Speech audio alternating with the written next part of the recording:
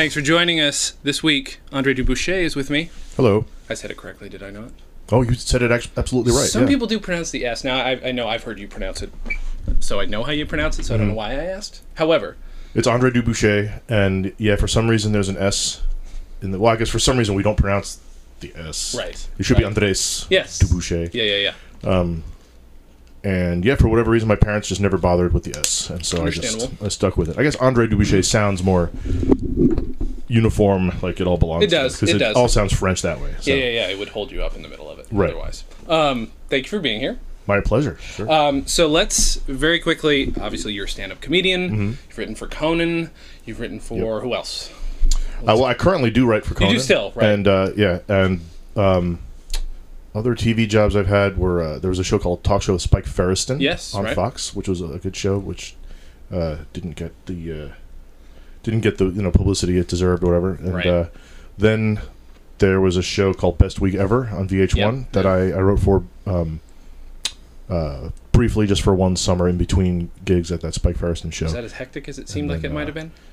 That was, it was not too bad. That show I really enjoyed working on because a lot of that job, it was more of a producer job really than a writer job, because the bulk of that job was writing questions that you would ask to stand-up comedians, like a lot of very funny people, and then they would riff, and you would just get a lot of footage of them riffing on camera, and then you would decide what to use of that and edit together, along with a producer and an editor, edit together a package that ended up being 90% funny because of who the comedian was, not necessarily anything you did. Right. So, but it was still a lot of fun. You got to work with all these funny people, and the people there were really nice, and it was a fun environment. And the hours were not insane.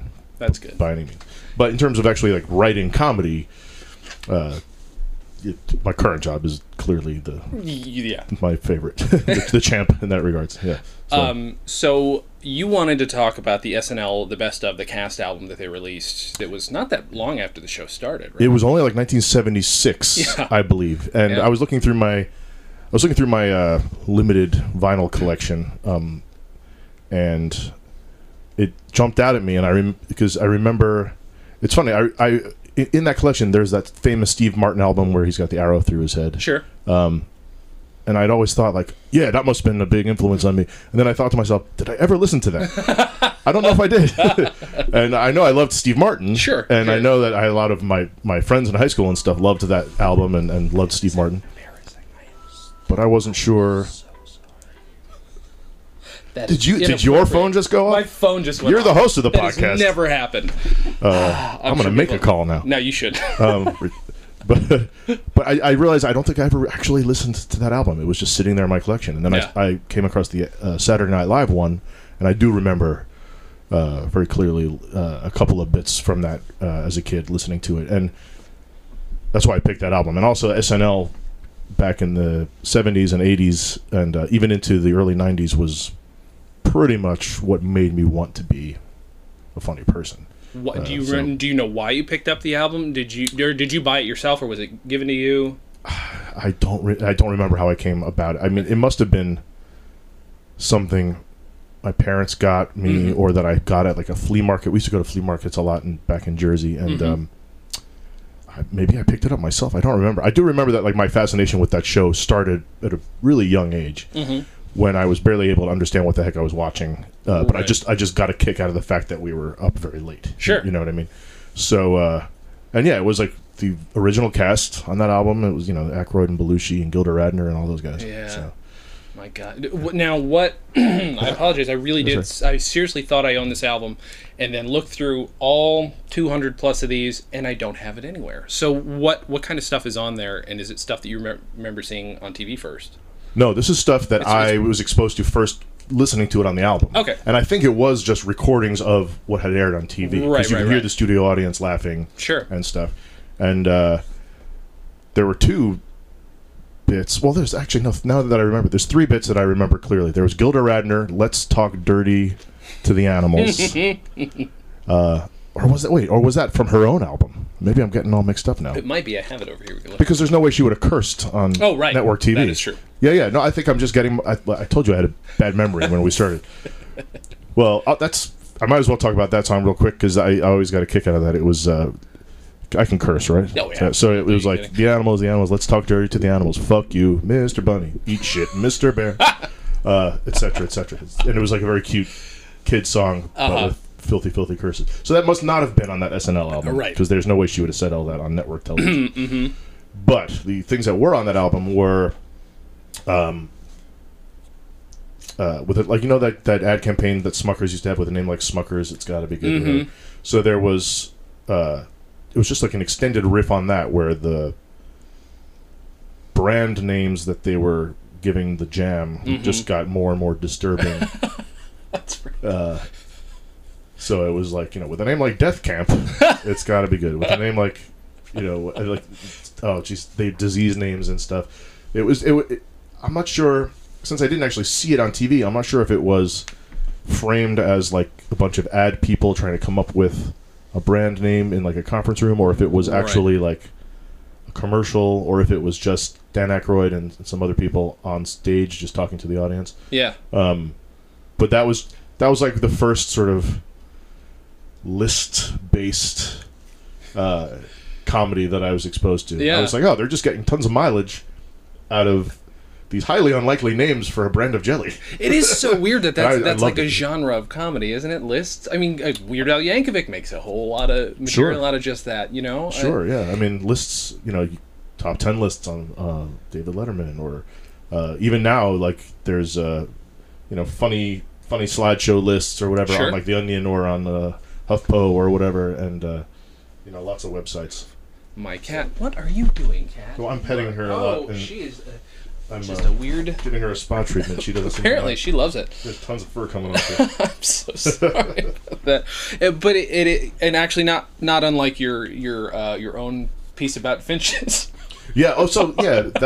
That's I love incorporating. Like anytime I can incorporate just a funny list into one of my bits. First of all, it's fun to write. Second of all, it's fairly easy. Yeah. And eats up a minute or two.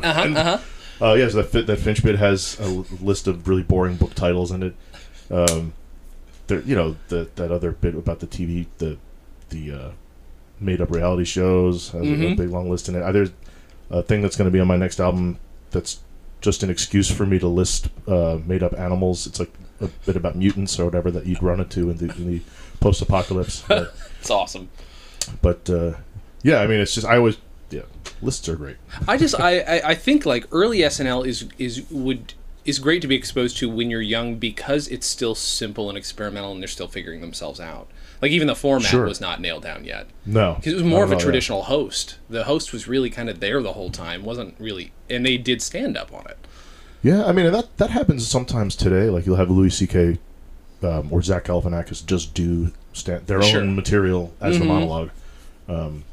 But yeah, there were some really early episodes of Saturday Night Live where you wouldn't even recognize it as the show that you know today. Yeah, where lots of stuff is just happening out in the sort of at the mono mark on stage for the live audience. And George Carlin's just there, and it seems like you're just watching a George Carlin stand-up concert for a long time. And then, and then cuts to these people who were relative nobodies at the time. It's so total strange nobodies. To me. You know what I mean? That's why they were the not ready for primetime players. That was, I mean, it's kind of I've never worked on that show, but I've always been a huge fan of it and have absorbed some. I mean, there's like such a level of ownership. I feel like all comedians have towards that show. Like it's the for so many of us, it's the thing that made us want to be comedians in the first place. Definitely. We're very invested in sort of the ebb and flow of the cast over the years and the different eras, and it's almost like being a fan of some sports team. It's like, true. Who's your favorite? If you could put together the fantasy cast from any people from any era, who would you put together? Oh well, I would take I got to start with Phil Hartman. I got to have a role player. I got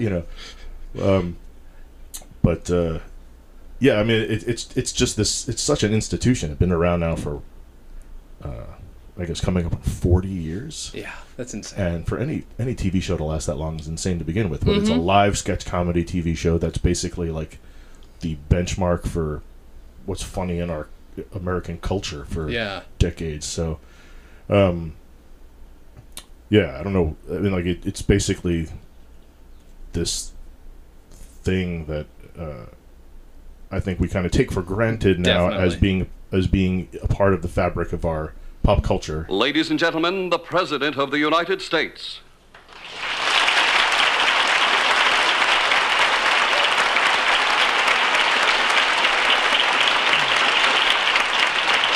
My fellow Americans, I have called upon the networks tonight to make two pressing issues clear to the American public.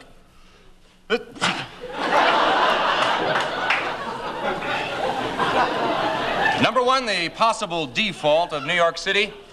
And number one, my stand on the Ronald Reagan announcement. The point is, do I really know what the issue is? Relevant, irrelevant, fault, default, these are just hard words. Which brings me to my first point. Let's take a look at the recent popularity polls, shall we? Right. Out. No problem. Live from New York, it's Saturday night! NBC Saturday Night. I mean, if you watch those old ones, you almost feel like you're watching something in a black box theater or something like that. It feels so much very smaller. Loose and casual, and it was just what other, like in this day and age, what other show has just gets a chance to just like, well, you know what, you'll figure out what you are. Mm-hmm. We'll give you just several years to figure out your format, and it's and it's it's the only thing keeping variety alive, because even though they don't have magic acts coming on, there's still music and comedy mixed, and at the same time, every few years you're still getting nobodies coming on, and you get to see whether or not they make it. It's not it's not a competition in the same way. It's competition for them for sure, but for us, we're watching somebody learn their craft on TV in a way. Yeah, and it's funny. It's like there's people that I don't know. Fred Armisen's a good example. Like he's basically one of my comedy heroes now, and he's clearly a genius. And yes.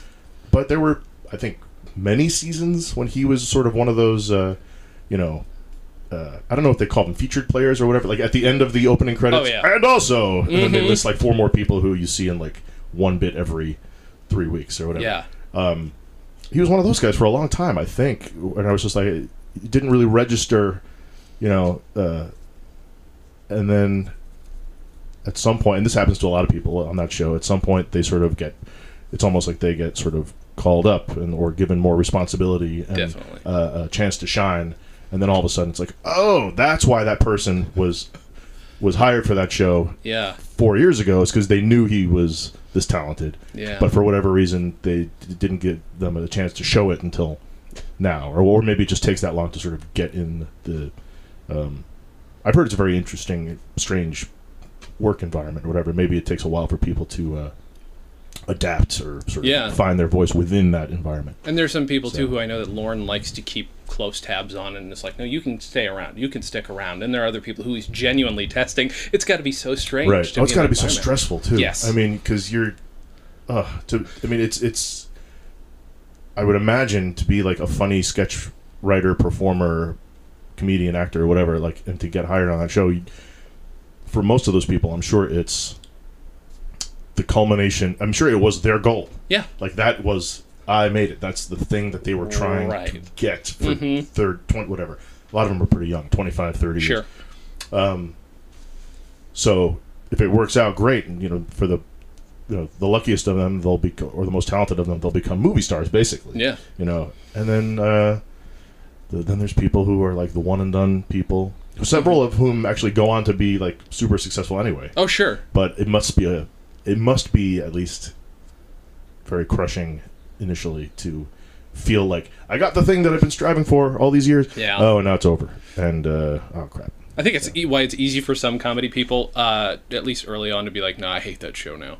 It sucks." Like, so they can feel like they never strived. It's always been awesome and terrible. It's always been both things. And it's absolutely true.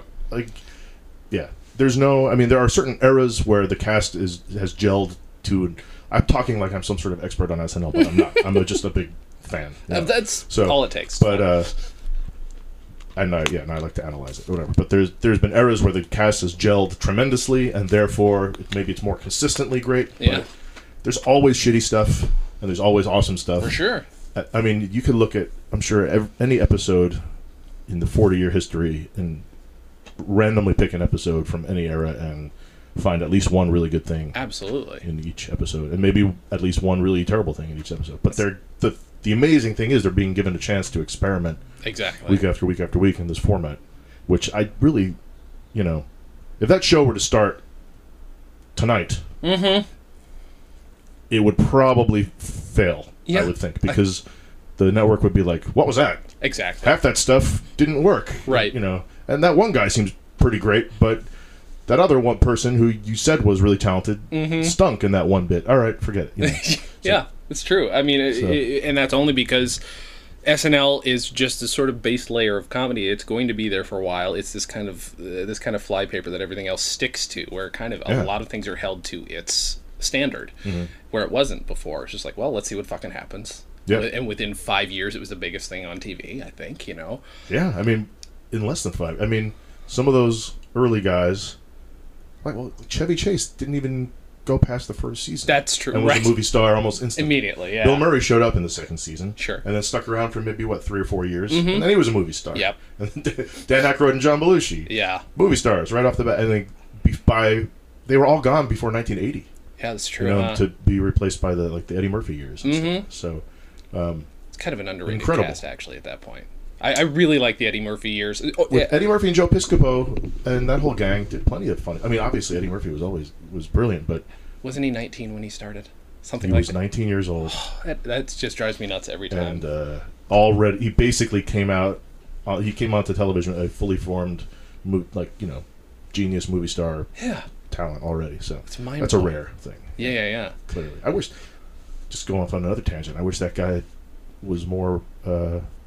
There's more movies and was doing more stuff. Oh yeah, no, I agree. We've talked about that on the show a lot. Oh, have you? Yeah, no, it's one of those things that I think is like most comedy people want to see that happen, because a lot of us, he's not doing stuff that we watch anymore unless we've got kids, which I don't have kids, so right. I'm not. I want to see him do more things like in Dreamgirls. He was fantastic in that movie. Oh, he was so good in that. And I think kind of got robbed of an Oscar. He should have won. He should have beaten Alan Arkin, who was great in Little Miss Sunshine. Sure. Was basically doing his Alan Arkin. Yeah, absolutely. Had very little screen time too. And Eddie Murphy was fantastic in Dreamgirls. Sometimes I wonder if he was so disappointed that he didn't win that Oscar that he was like, screw this. I'm going back into hiding. Mm-hmm. You people don't appreciate me the way you should. For sure. And it's got to be difficult too, since he started comedy when he was 14 or 15, that's and insane. just his whole life that he's been doing this stuff. I mean, that's why he's so good. But I mean, it's just to have been lauded for so long from that young. How could you not sort of feel like you deserve it? I mean, I think most of us would. Yeah, and also, how could you? I mean, maybe it becomes harder to experiment and to try new things without fear of, because if you're holding the standard up to all right, I'm one of the greatest movie star comedians of all time, everything has to be platinum awesome when I do it. Yes. Otherwise it will be considered less than or a failure or whatever. Absolutely. So then you've kind of robbed yourself of the ability to test things and try new things and to and to have the freedom to fail and discover things. So it might make you gun shy, I guess. I don't know. Well, I'll never have that problem. Eddie Murphy, you're welcome on the show to contest that if you like. Come on, and we'll talk about it. Well, you can both come on and talk back and forth. You can ask. Sure, I'm sure he really cares about my opinion about his career. I'm sure I'm just one of only a handful of people to ever really analyze his career and to have an opinion about what he should be doing. I'm sure he's never bombarded by that. You yourself, I mean, writing for Conan, I mean, it's kind of a variety environment. I mean, do you work strictly on sketches? Are you? That's my thing. Yes. Yeah. Sketches. I think in I've written this for the show. I've written for all 3 of his shows. But, yeah. Just because I started at the very end of Late Night, and then through the whole Tonight Show debacle into TBS. Yeah. And in those 3, in 3 shows in 5 years, it's insane. I've maybe gotten I want to say literally 2 monologue jokes on the air that whole time. So no, it's not my it's not my area of expertise. I'm terrible at it, and also it's not what's asked of me. Thankfully, on that show, I sketch stuff and remotes and just bits, and I also get a chance to act on camera a lot, which is a lot of fun. Right. That's my favorite. I mean, when we actually do live sketch comedy, there you go. That's why the couple times I've been to see the new show live, I've been only mildly disappointed because every show's good, but there haven't been sketches on the two, and I'm just like, fuck. I really want to see one live. I want to see Brian you come Stack. out or Brian Stack come out as somebody. I mean, that is one of my favorite things because it keeps the spirit of his late night going. I know, it's my favorite thing too. I think for a lot of the writers, it's our favorite thing, and also just because selfishly we like to, get a live audience response to our stuff, which is the environment we all kind of came up in. Yeah, the whole writing staff we're all either former improv guys or stand-up comedians, and there's probably only a couple of people on the staff who were never a performer to begin with, who just like started as writers, and that's what they do. Crazy. But everybody's got pretty much a performing background. So whenever we get a chance to soak up live laughter, and plus it's on TV. I mean, oh come on, it's like that feeling, and if it goes well, that feeling will make me happy to be alive for a solid 2 weeks, which doesn't seem like much, but for me it's a lot. You've just had a heavy session of electroshock therapy, and you're more relaxed than you've been in weeks. All those childhood traumas magically wiped away, along with most of your personality. Now is the time for Spud. Oh, Spud! Filled with the full, rich flavor of potatoes. Spud, the beer brewed for people who can't taste the difference. When you say Spud, just put your mind on hold. Do what you're told and open a cold, refreshing Spud. Just watch your life go by. No need to try when you've got Spud.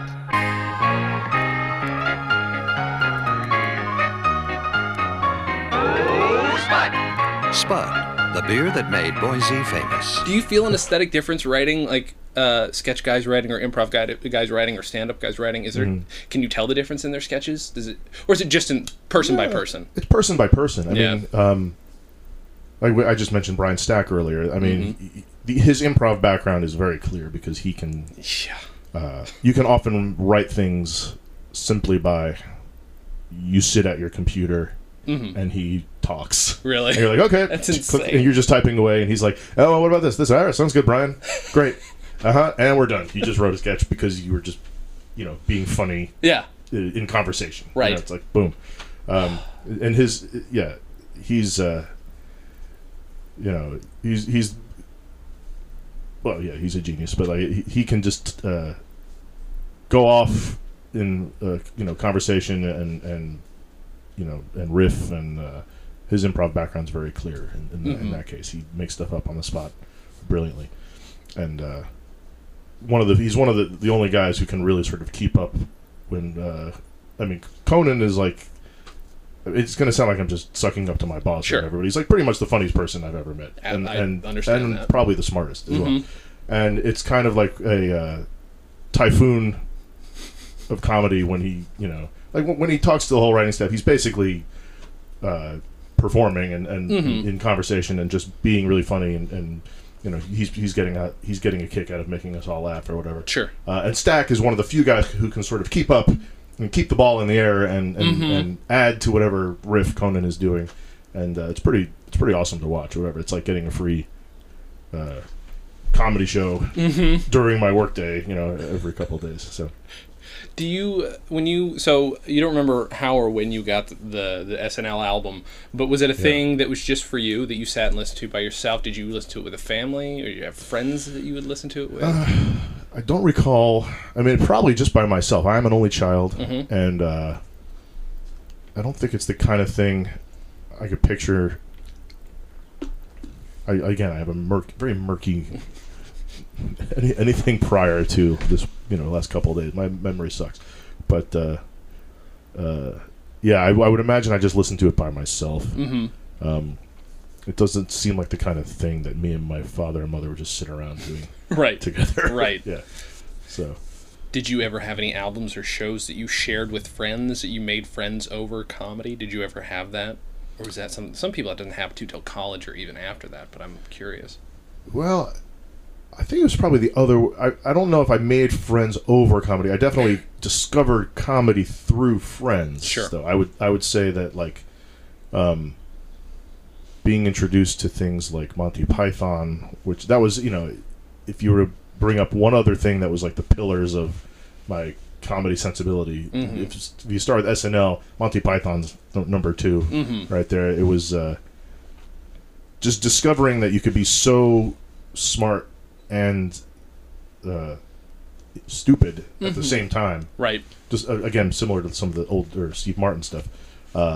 That was like, okay, that's it. That's what I like. It's like, you can be incredibly smart and eloquent and brainy and logical and utterly stupid and an absurdist and filthy or whatever all at the same time. It was like, great, I'm sold.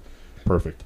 But yeah, like I discovered Monty Python through friends, the books of this guy Douglas Adams, who wrote a novel called The Hitchhiker's Guide to the Galaxy, and I read the first probably 4 books in that series. But the first 2 of those books specifically, and the radio play that they did on BBC, I think it was BBC or NPR, based on those first couple books in his series, that greatly informed my comedy sensibilities. What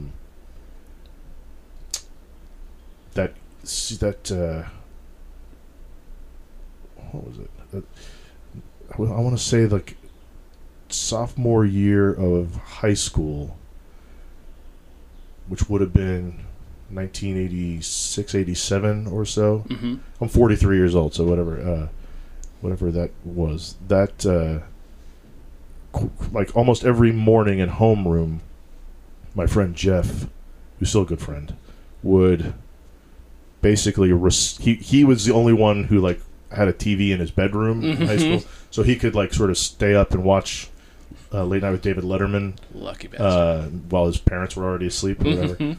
So he would come in and basically we would listen to him say verbatim what the top 10 list had been. Holy shit. The night before. I love it. And so that's how he soaked up attention, and that's how he got his rocks off, and like we'd bond over just how funny those were, and we bond over there's an author named Dave Barry who I don't know if he really gets the comedy cred nowadays. I think Not really. I think a lot of comedians would probably look I hate to say it, but might look down on his stuff as being too Midwestern or middle American. It feels like dad humor to a lot of people, I think, right. Well, to me, when I was 17, it made me laugh till I was crying. So, yeah, that's all that counts, though. So and there was a lot of absurdist elements to his writing. Yeah, stuff. definitely. But yeah, like David Letterman, his stuff, Monty Python, SNL. I mean, these are all the things that we just Steve Martin again.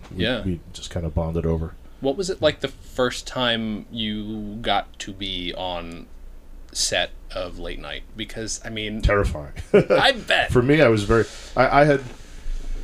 Let's see. The first time I was ever on camera in a bit was on Late Night. And I was already like a fairly seasoned live performer in the New York City comedy scene, the alt, whatever, comedy scene, whatever you want to call it. I had been doing it for 12, 13 years. Shit. So being on stage and performing for a live audience was not a big deal to me. But then there was something about the lights in your face and the camera's on, and I got to wait for the red light on the camera to talk. Right. And so it's not just like you're not just like completely like acting live in a sketch. You're waiting. There's like these little logistical and technical elements that you also have to take into account. Where am I looking? Is the camera on me yet? I gotta the cue cards are there, but whoever I'm actually supposed to be talking to is not quite over there. They're kind of over there. So I want to just look at the other actor, but then I need my line.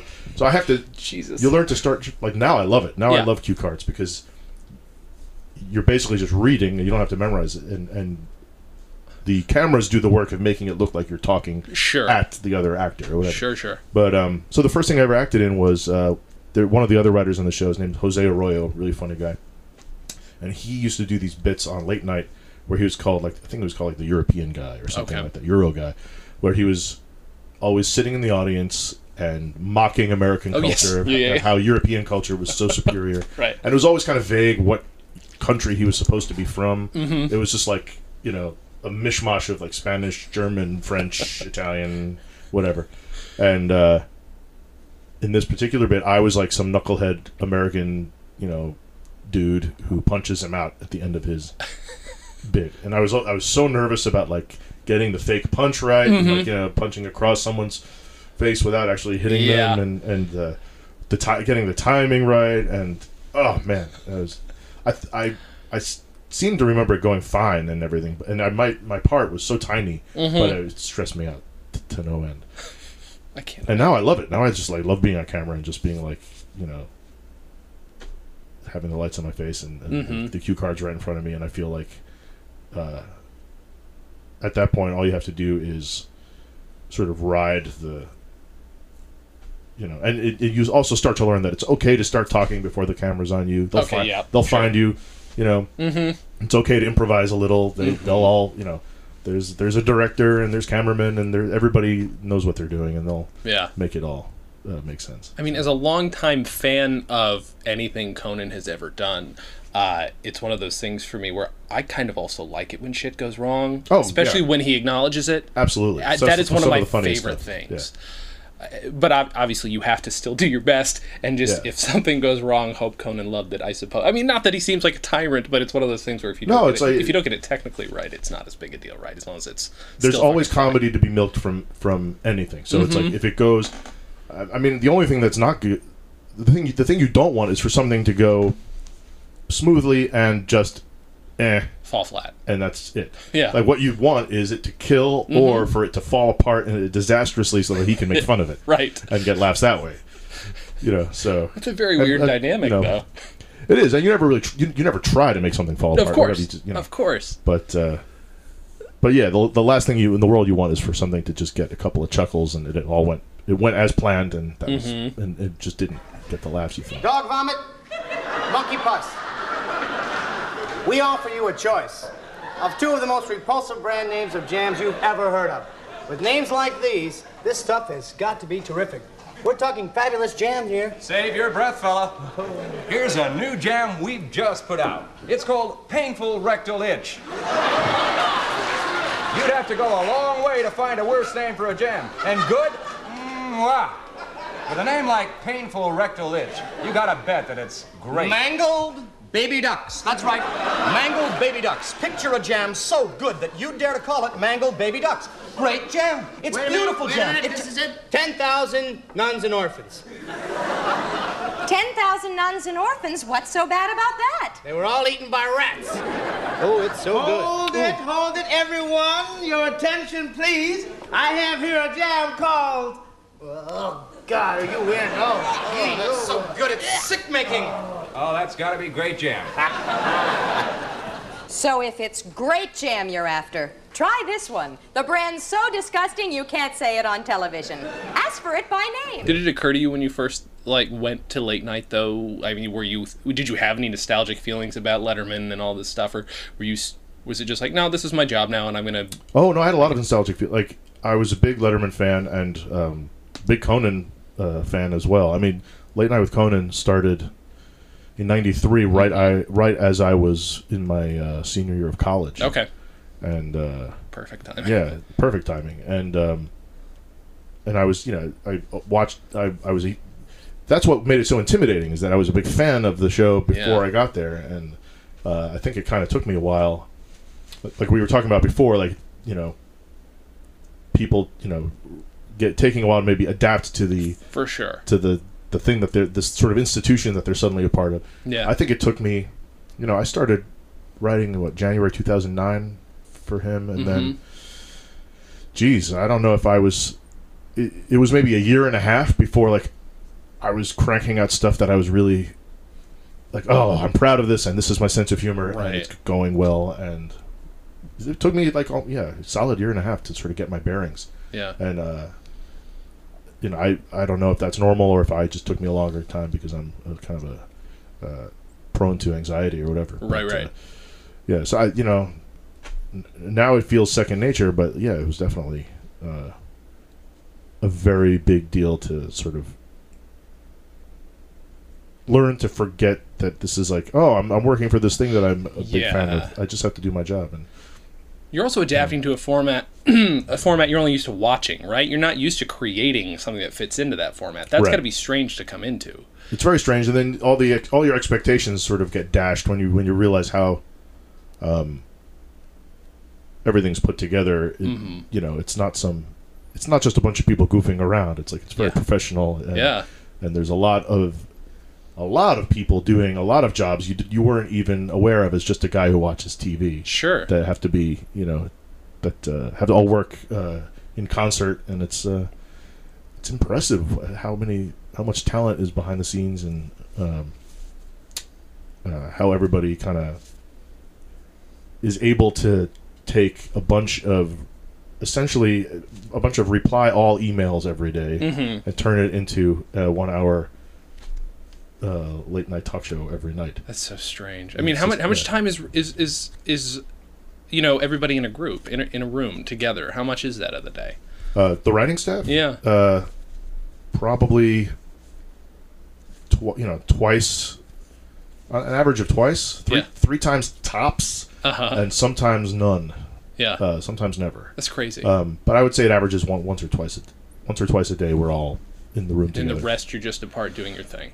Yeah, the rest of the time you're either in your office writing, or you're in someone else's office writing with them, or you're down in the editing bays editing a piece that you already shot, or you're off shooting something, or you're rehearsing something, or you're I guess those are all the things. Those seem like all the things, yeah. Or you're goofing around, whatever. Right.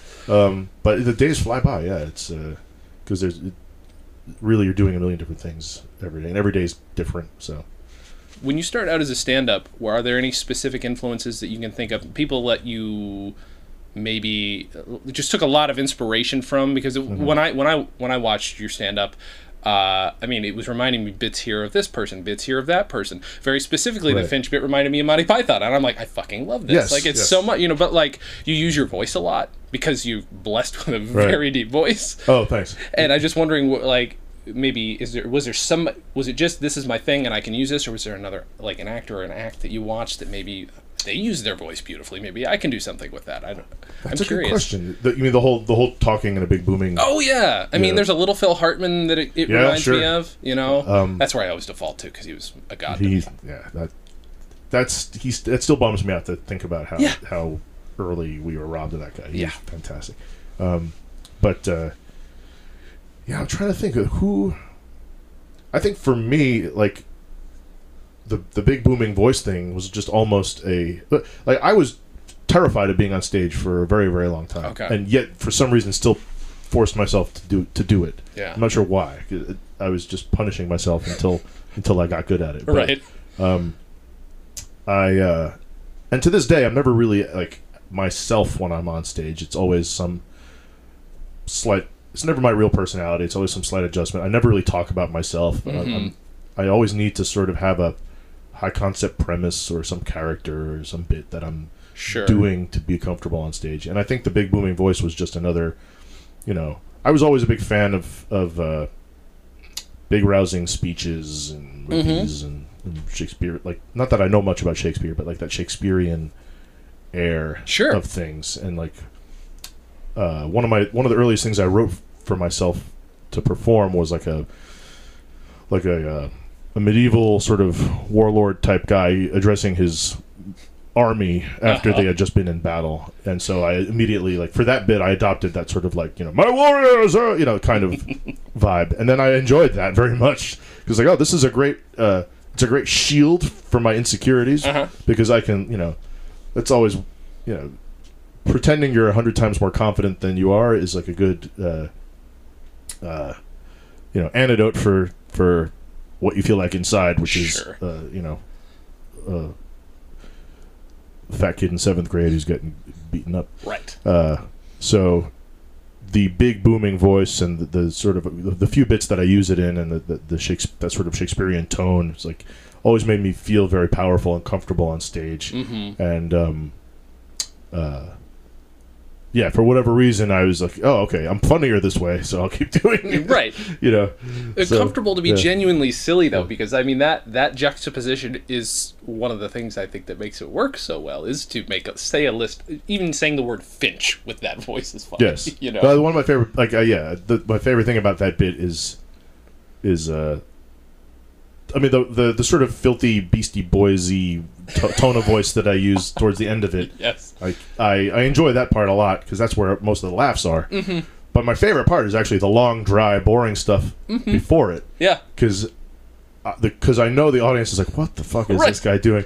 And in the back of my head, I'm like, I know that they're going to be laughing in a couple minutes, so I'm enjoying this sort of feeling that I'm wasting their time for a while, and I'm talking in this sort of professorial tone, and just like dwelling on the fact that I'm talking about books about finch mating habits, which is something no one gives a shit about, and which is something that 5 people on Earth care about, and I'm trying to make an audience of whatever 20, 30, 40, 50 people pay attention to me. I don't know, that's the stuff that always tickles me the most. It's like, that's right, I'm on stage and you're gonna listen to me list a bunch of not even all that funny book titles. Most of them are the exact same thing, which is my favorite part. Yeah, exactly. And I'm gonna repeat myself a lot, and you know what, that's okay, and I'm enjoying, like, that's the feeling of power, and like it's like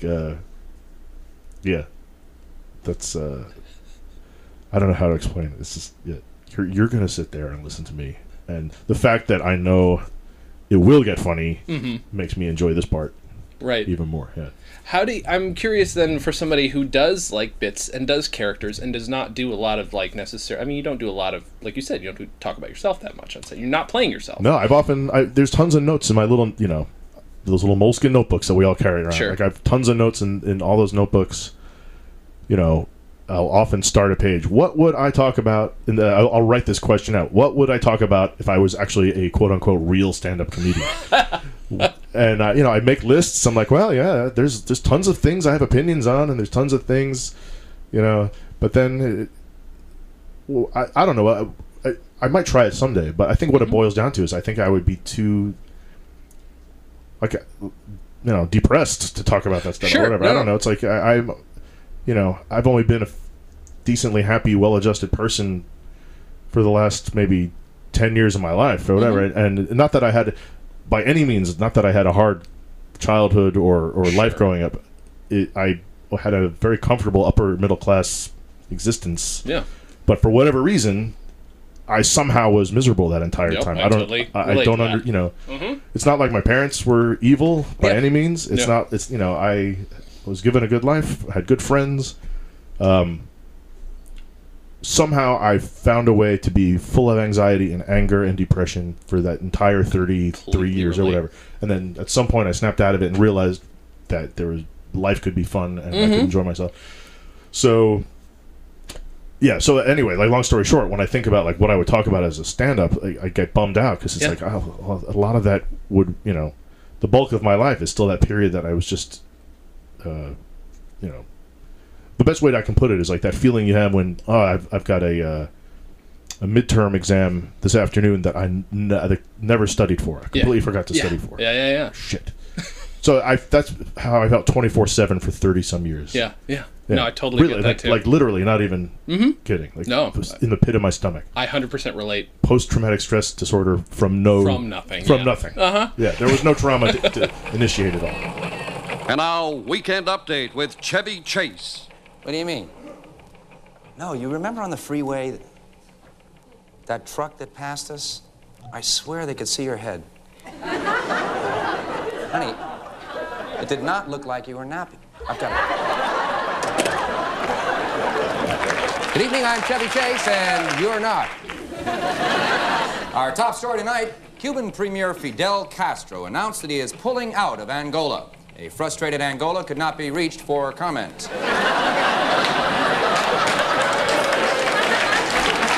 President Nixon pardoned for all Watergate crimes today by the People's Republic of China.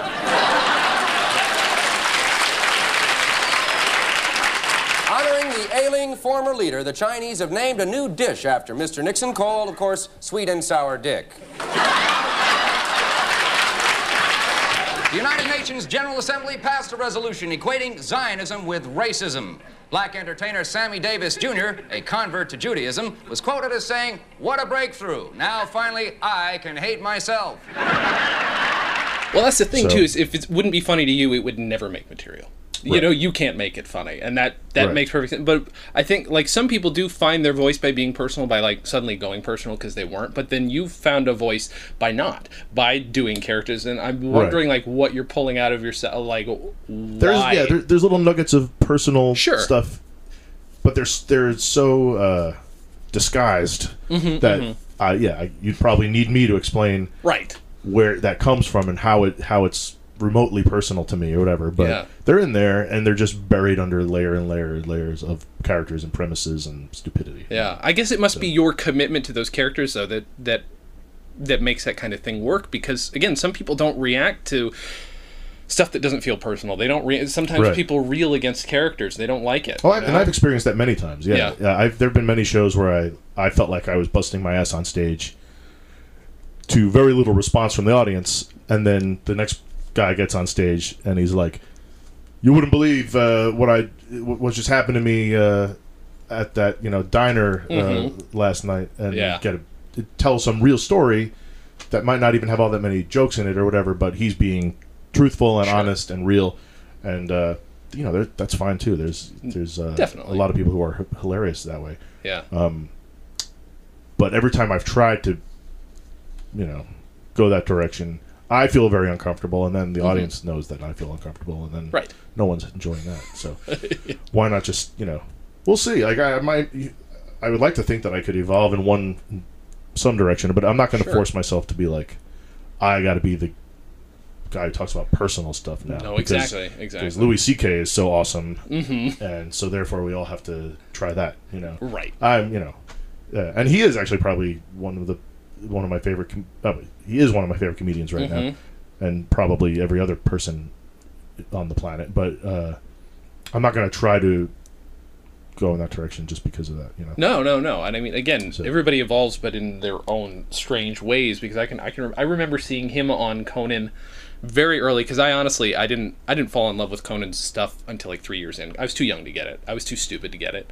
Well, and also that's when it got it to be that's when they hit their stride. For sure. Guys like Brian McCann and Brian Stack. Like Brian McCann didn't show up till 95. Oh, right. 2 years in. Brian Stack didn't show up till 97, 4 years into the show. So, and those are the two guys who I always associate with,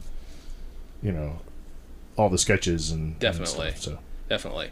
And I remember seeing Louis C.K. on there making some really... It made me laugh, but it was one of the stupidest fucking jokes I've ever heard in my life. And then to, like, skip forward, and then, I wasn't following stand-up when he hit big, and everybody's like, Louis C.K. I'm like, wait, the guy who made this joke about the sign everywhere sign song? Like, he made a really weird joke about that on Conan.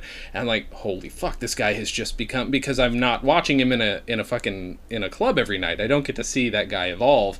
Yeah.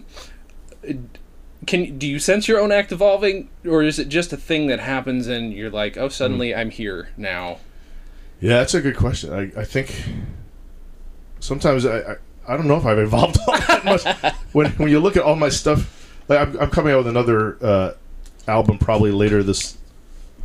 Well, I guess it's almost all recorded, but it probably won't come out till this fall. Okay.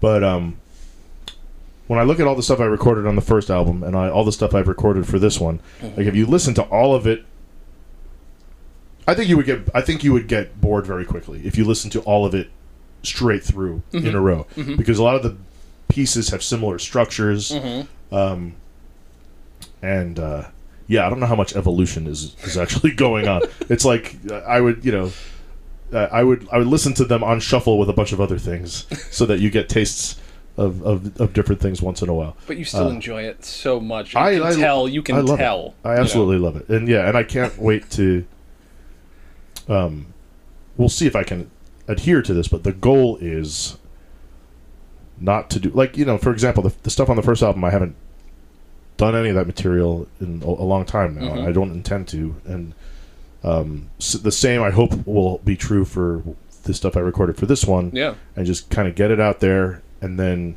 and there's material wise on both of these albums, there's a wide range of stuff. There's stuff I've written as early as like 98 and as recently as this year. You know what I mean? Spanning the whole time period. But That's like awesome. Now we're getting to the point where I've kind of cleaned out the vault. Like, there's not much left in the reservoir, so I have to write pretty much all brand new stuff. If there's going to be a third album in another 2 or 3 years or whatever, that'll have to be all written starting now. So that's what I'm excited about. Is like maybe some evolution might take place. Who knows? Or not. Just a bunch of dumb lists again. But it's crazy to not recycle if you're doing what you're doing. So I mean, that's the amazing part of it to me, is that you're doing bits and not like, because people can do a new hour every year because if they're doing personal stuff, because they're drawing from actual shit that happened. But to not do that, to be able to keep drawing from stuff that isn't personal, is kind of mind-blowing to me. So I'm obviously you have a mind for it because you write sketch. That's must be a big they are thing. basically one-man sketches. So you start with a premise, and then or sometimes just an accent or something like, well, it'll be fun to talk like this on stage. Yeah. Here's what why would that person be there in front of a live audience? All right, that's a decent enough reason. Now let's write a bunch of dumb jokes to fit into that template. Are you big on word choice and syntax? Is that like, do you need it nailed down to the word? Yes and no. I mean, I used to be like, again, I had bad stage fright, so I used to need to have a monologue memorized so perfectly, down to the comma, and if I didn't, I would flounder on stage and it would go terribly, or I'd give up halfway through and just be like, you folks don't need to see the rest of this. All right, good night. Oh, man. To an audience that's just like, huh, what? And I've even done that. I've even done that fairly recently, earlier this year, when I was just, I think, depressed one night or whatever. I was at that place, the Virgil, doing a bit. And like halfway through, I was like, you folks aren't enjoying this, and I'm not really enjoying saying any of this, so I'm gonna stop wasting all of our time. Well, and get on with the night. And like, I just felt so hollow, and I didn't even feel embarrassed or depressed after that. I was like, okay, well, I guess that was a waste of time. I'll get back on the horse tomorrow.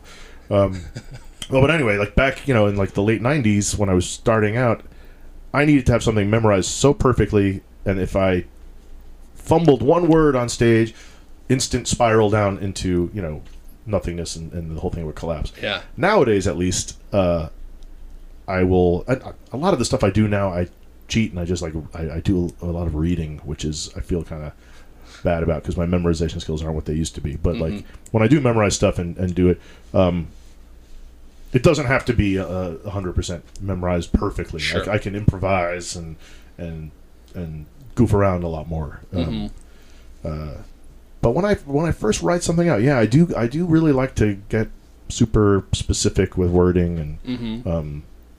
Is that part fun to you? Because I know for me, I have like severe OCD, so it's very fun for me to like, nope, wrong word, just keep trying something new. Yeah. It's comforting, if nothing else. It's mathematical. I don't know. It is something OCD about it. It's poetic. I don't know. I like to. I don't know. Why not try to come up with some way of phrasing something that's unique, or that is strangely foul and also pretty sounding at the same time, or just weird. Like the phrase. Like there's a bit I do where I'm a cat. Speaking of cats. What's her name again? Lilu. She's great. She's just sitting right next to me, sort of basking in the nonsense. But she awake? No, kind of. That cat's passed out. That is funny. She is out cold. But so I have a monologue where I'm a cat, basically, who's like interrogating a bunch of inanimate objects in the apartment he lives in, because he is conducting an investigation into like where the heck his testicles went, basically. So it's sort of like a Few Good Men, but sort of thing. But anyway, that has a lot of like really specifically, he's railing against Bob Barker and his campaign of testicular jihad against the house pets of this country and stuff. So like little phrases like that, testicular jihad. It's like, oh, come on, why not try to write something like that? That's fun to say. Absolutely. Makes people think that, make people have to take a second to process it. I like that. I always like to make sure I ask people if they've never heard this album. I'm not going to ever say if you've never seen SNL, because the likelihood is so low in America that hasn't happened. But if you never heard that album, what's a good reason for somebody to listen to it? Well, you're getting a dose of comedy history. You're hearing the first, again, like the original cast of SNL. You're hearing Richard Pryor on one of the tracks. Oh. I think it was Dan Aykroyd and Richard Pryor. It's actually a very famous sketch dealing with racism, where it's like him and Chevy Chase. Or maybe it was Chevy Chase. Yeah. Where they're doing word association. Oh my God. And it gets more and more racist back and forth, where they're calling each other, racist terms for, Richard Pryor is being racist towards whites, and Chevy Chase is being racist towards blacks, and it gets more and more heated and heated and heated. I don't know if they ever get to the N-word. They do. Chevy Chase says it. Yeah, he does. Yeah, so they literally go there towards the end of this bit. Yeah. And it's sort of like a famous social commentary piece of comedy. And it is very funny, too. That's amazing. And you can sense, and Richard Pryor's not only a hilarious comedian, but he was a great actor, too. And so they really phenomenal tear into it at the end. But that track and then the Smucker's Jam one are the two that really stick out in my mind. Oh, and then there's a famous... another famous sketch on there, the Deliverance. So the dueling banjos from Deliverance. Yeah, they did a bit called Dueling Brandos. What? And it was, I think it was John Belushi and somebody else. I'm not sure. But so, and I can't picture. Again, it was just audio, so I don't know what the audience was seeing on stage. But you'd hear the banjo go. And then, I can't do a Brando impression, but then like John Belushi would do a Brando impression. That's amazing. Like could have been a contender or whatever.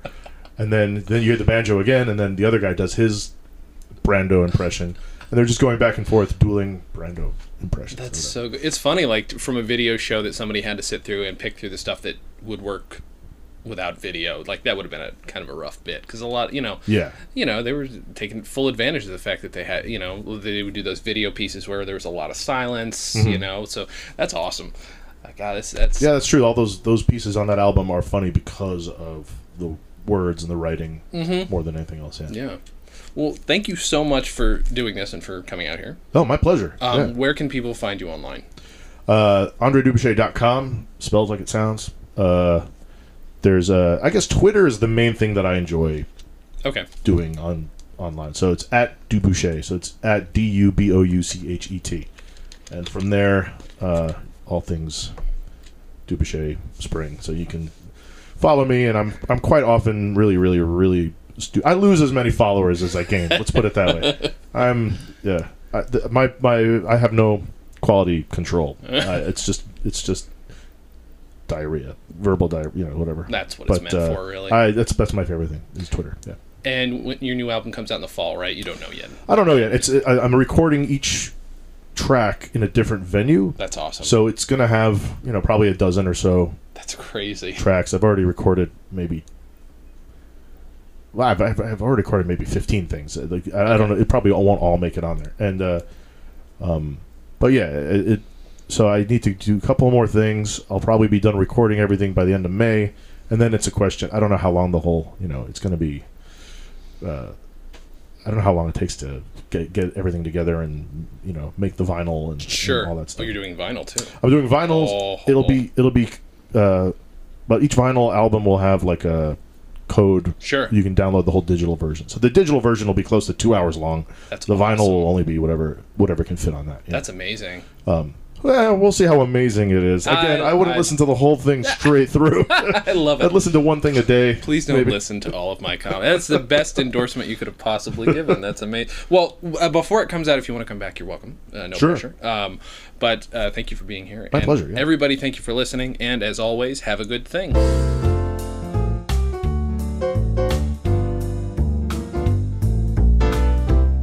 Comedy Comedy on Vinyl is a production of Stolen Dress Entertainment. It is produced by Mike Warden and is hosted and edited by Jason Klom. Our theme song was composed and performed by Richard Levinson.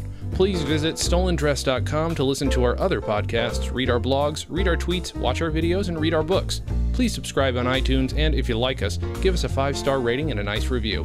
You can find us on facebook.com/comedyonvinyl, Twitter @comedyonvinyl, and find everything else at comedyonvinyl.com.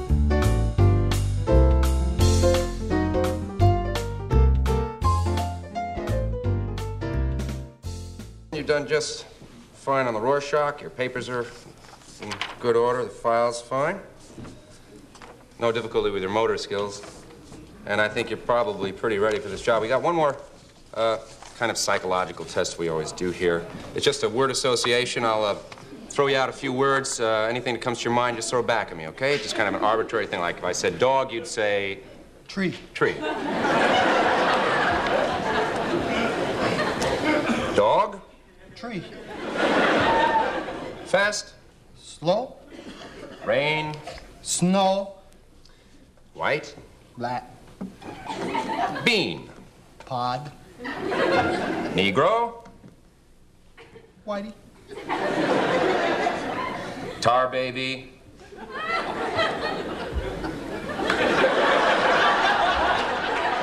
What'd you say? Tar baby? Au fait.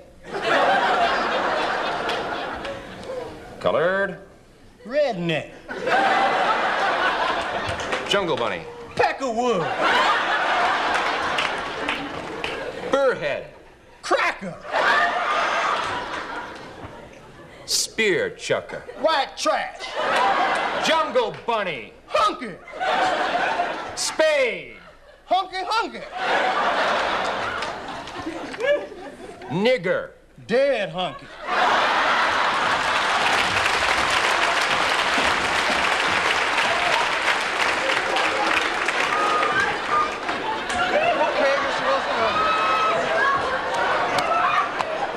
I think you're qualified for this job. How about a starting salary of $5,000? Your mama. $7,500 a year. Your grandma. $15,000, Mr. Wilson. You'll be the highest paid janitor in America. Just don't hurt me, please. Okay. Okay. You want me to start now? Oh, no. It's all right. I'll clean all this up. Take a couple of weeks off. You look tired.